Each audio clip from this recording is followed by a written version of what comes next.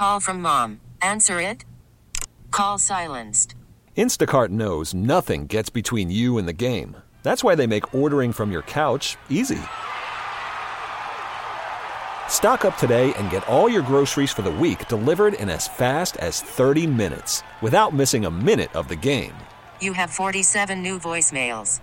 Download the app to get free delivery on your first 3 orders while supplies last. Minimum $10 per order. Additional terms apply. Odyssey celebrates Mother's Day, brought to you by T-Mobile. You can count on T-Mobile to help you stay connected on America's largest 5G network. America faces a choice. This is Battleground America. Here's Tara Servatius. When you think about what it would be like to live in an authoritarian system, one in which you're brutalized if you don't go along with what the government and the party in charge wants, what do you picture? Government agents dragging you out of your home in the middle of the night? Having to live in constant fear looking over your shoulder? The Democrats are constructing such a system right now. And they actually have some of our Supreme Court justices already living in it. Except in this system, it's not government agents that come for you. At least not yet. It's the mob. And the government simply sits back and lets them, using them as a weapon of totalitarian control. It's actually fascinating how the Democrats in Washington are doing that right now. I'll tell you that in a minute. But this system is not new.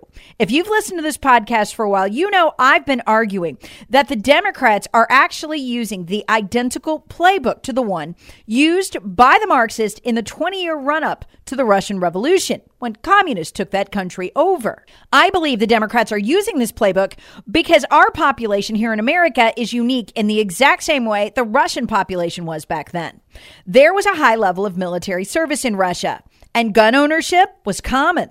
How do you enslave a gun-owning population? You do it exactly as the Marxists did during the run-up to the revolution. When Marxist hit squads would go to people's homes, they'd torture their family members right in front of them. They became ingenious and creative in their torture methods. In the roughly 19 years leading up to the final revolution, over 20,000 people were murdered and terrorized that way. In the countryside, they don't even know the numbers. People came to fear a visit from Marxist Antifa-style thugs that looked and acted a lot like the ones in the streets in front of the Supreme Court justices' homes right now, where Antifa and Black Bloc are already marching. They've been captured in photos. How would this work in pre-Soviet Russia? Well, you could call the police all you want, but they wouldn't come. And if you could get anyone to prosecute them, and the judge went along with it, his family would get a visit too. So the justice system simply turned a blind eye. It got so bad that the Cadet Party, which had a ruling majority in the Duma at the time, actually raised money for these Marxist groups, even though they were simultaneously targets of them. That was the level of terror. Better donate or else. Sound anything like the summer of love? In the end, all the going along and fundraising and praising done by the cadets didn't save them. They were a relatively moderate political party, but they had to flee for their lives after the revolution. Those that weren't killed outright had to leave the country. And how did all this start? Well, exactly as it started in our country during the summer of love, with the demonization of police officers and then attacks on them that were cheered and supported by the cadets who had to donate the money. Eventually, they moved on to targeting their political opponents. So even if you had a gun, you didn't know if you'd be overwhelmed by these people in their homes, whether they'd rape your wife or children in front of you, if you could hold them off, and then again, if you could hold them off forever, because the police were never coming, and neither was a prosecution. And if you managed to kill the ones that came to your home, you were done for. They would hunt you like a dog until they got you. Any kind of public life you wish to have, going to a job, doing something like that, over. Since the summer of love, the signs of this playbook have been everywhere. The Democrats are copying and recreating that playbook, which started with the demonization of police, exactly as the summer of love began. And they've bagged their biggest prize yet. They actually forced a Supreme Court Justice, Samuel Alito, to go into hiding. That's probably the biggest story this month, which is why it's gotten so little play. Alito is literally being terrorized in violation of the law, but just like the scared authorities back when the cadets ruled pre-communist Russia, nothing's happening to them. They surround Alito's home day after day after day. He can't go back there. It's utterly illegal for them to do this. What allows it is the fact that our Attorney General, Merrick Garland, refuses to prosecute. So they get to show up day after day. They've already been given the sign that they have cover, total cover, from the Democrat leadership. Both Chuck Schumer and, circle back, Jen Psaki, spokesperson for Joe Biden, speaking on Biden's behalf, have said the same thing. Encouraged them to go to the houses of these Supreme Court justices, that they could go as long as they were peaceful. But federal law says otherwise. You're not allowed to picket the residence of a Supreme Court justice. It's patently illegal. But they've been allowed to, which keeps Alito in hiding. And now we know why Alito's in hiding, thanks to the leak of this unclassified Department of Homeland Security memo. The memo details how pro-abortion supporters are increasingly menacing Supreme Court justices, have threatened them, and have even threatened to murder justices.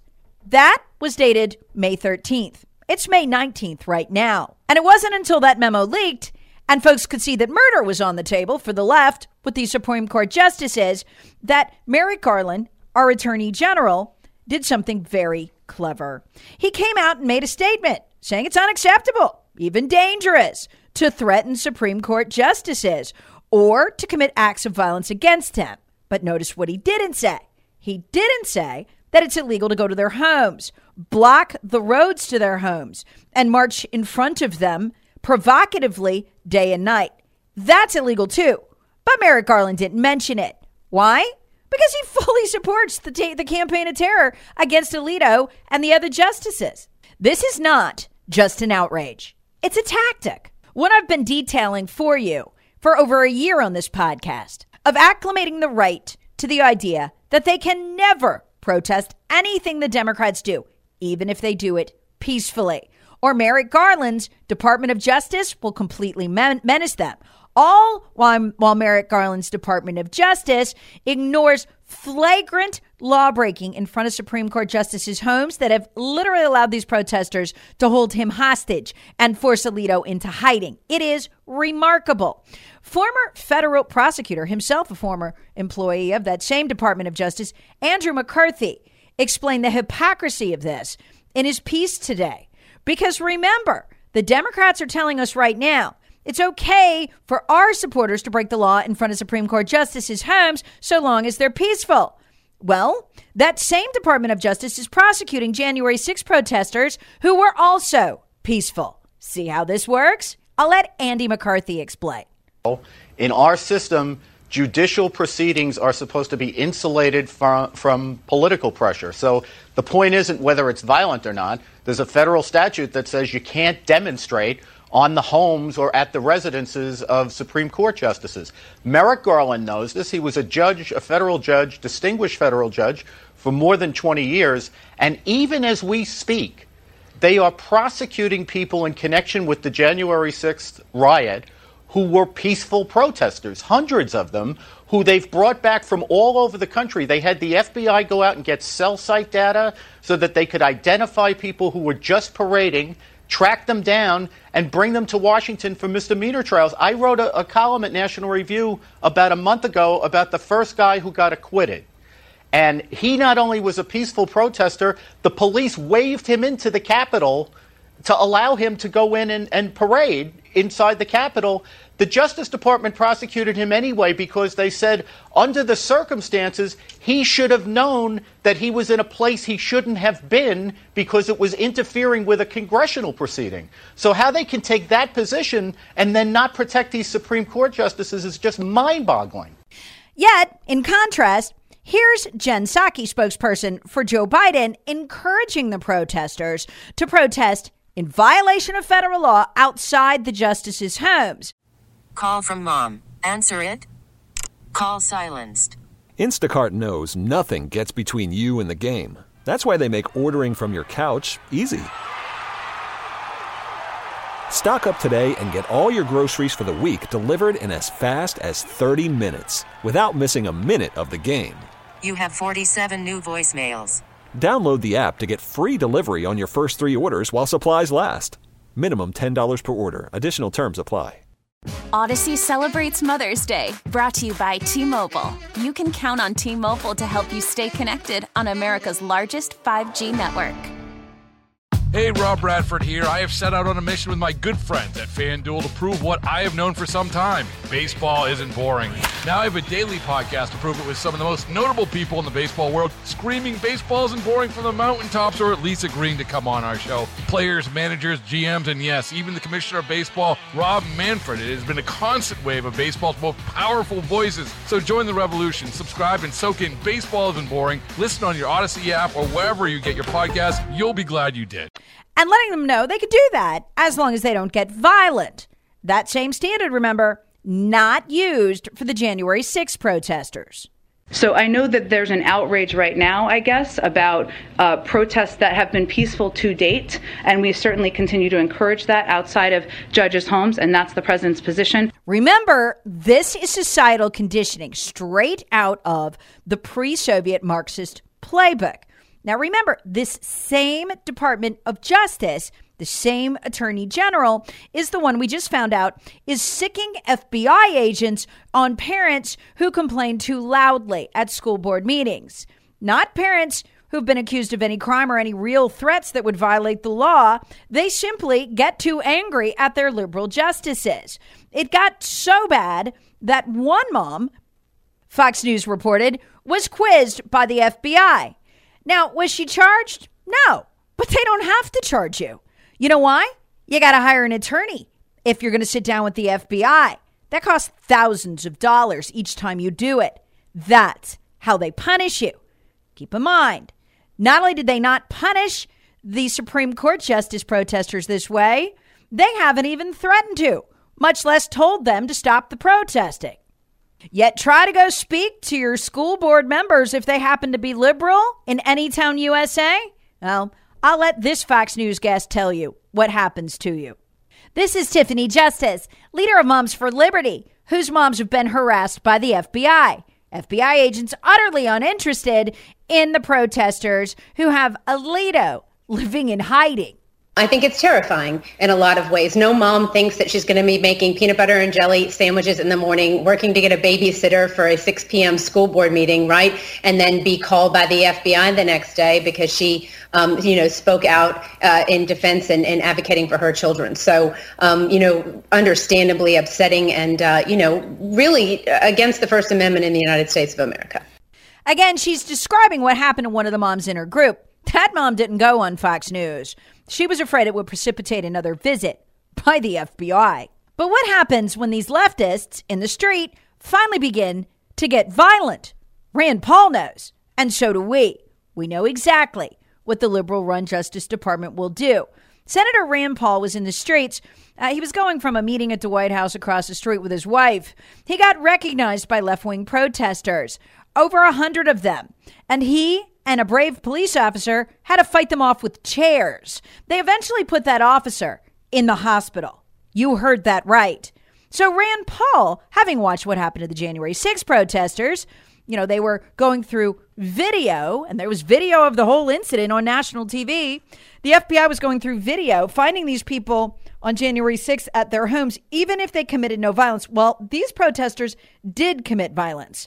They shoved, kicked, and hit a U.S. senator in the street and the officer trying to protect them. So Rand Paul, you'll remember, goes to the Justice Department, wants them ID'd the same way that the January 6th protesters were. The Justice Department refused. Nobody's ever been charged to this day, even though there's copious amounts of video of the incident. So let's summarize where we are. Members of the Cadet Party would know this well in pre-Soviet Russia. They can come to your house. They can threaten to kill you. They can menace you because they've threatened to kill you, and they, the mob, are outside your home. They can send you into hiding. They can break the law to do it, and they'll get to stay put. In fact, they've taken to shutting down the roads around the Supreme Court justices' homes. But if you were to go protest, say at a school board meeting, and you're the wrong people, this is the flip side of the conditioning, well, you better have a big bank account for all those attorneys you're going to need to hire, whether you break the law or not. Best just to stay home, keep your mouth shut, and let that liberal school board member win another term. Meanwhile, while the FBI harasses innocent parents who merely speak out at school boards, and by the way, we know they've opened more than a dozen investigations into them with counterterrorism tags. Remember that broke last week. While that is going on, Jason Miyares, the Attorney General of the state of Virginia, has taken to begging Merrick Garland, our Attorney General, to do two things: to tell the protesters to leave the Supreme Court justices' homes. They are there in violation of the law, and to prosecute them. The problem is Miyares is a state attorney general, and it's a federal statute they're violating. Only Merrick Garland or the Department of Justice can prosecute it. And he wants federal officers to make the arrest, since he can't, because there's no state law. The law is explicit. I don't have the statutory authority to prosecute these individuals.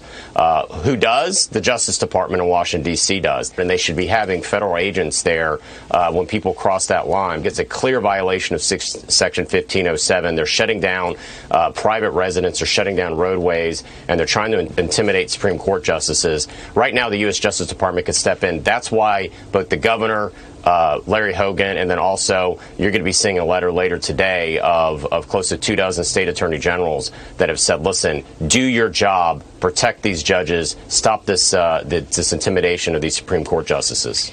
Instead, though, our Department of Justice is doing the opposite, facilitating a campaign of terror against a Supreme Court justice.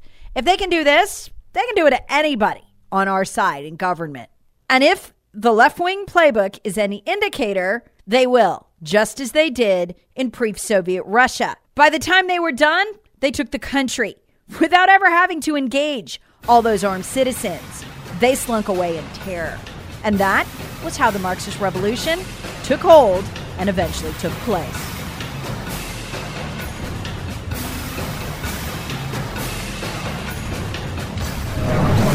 Battleground America with Tara Servatius. Please subscribe on the Odyssey app or wherever you get your favorite podcasts. Share with friends, family, and other free thinkers. Thanks for listening.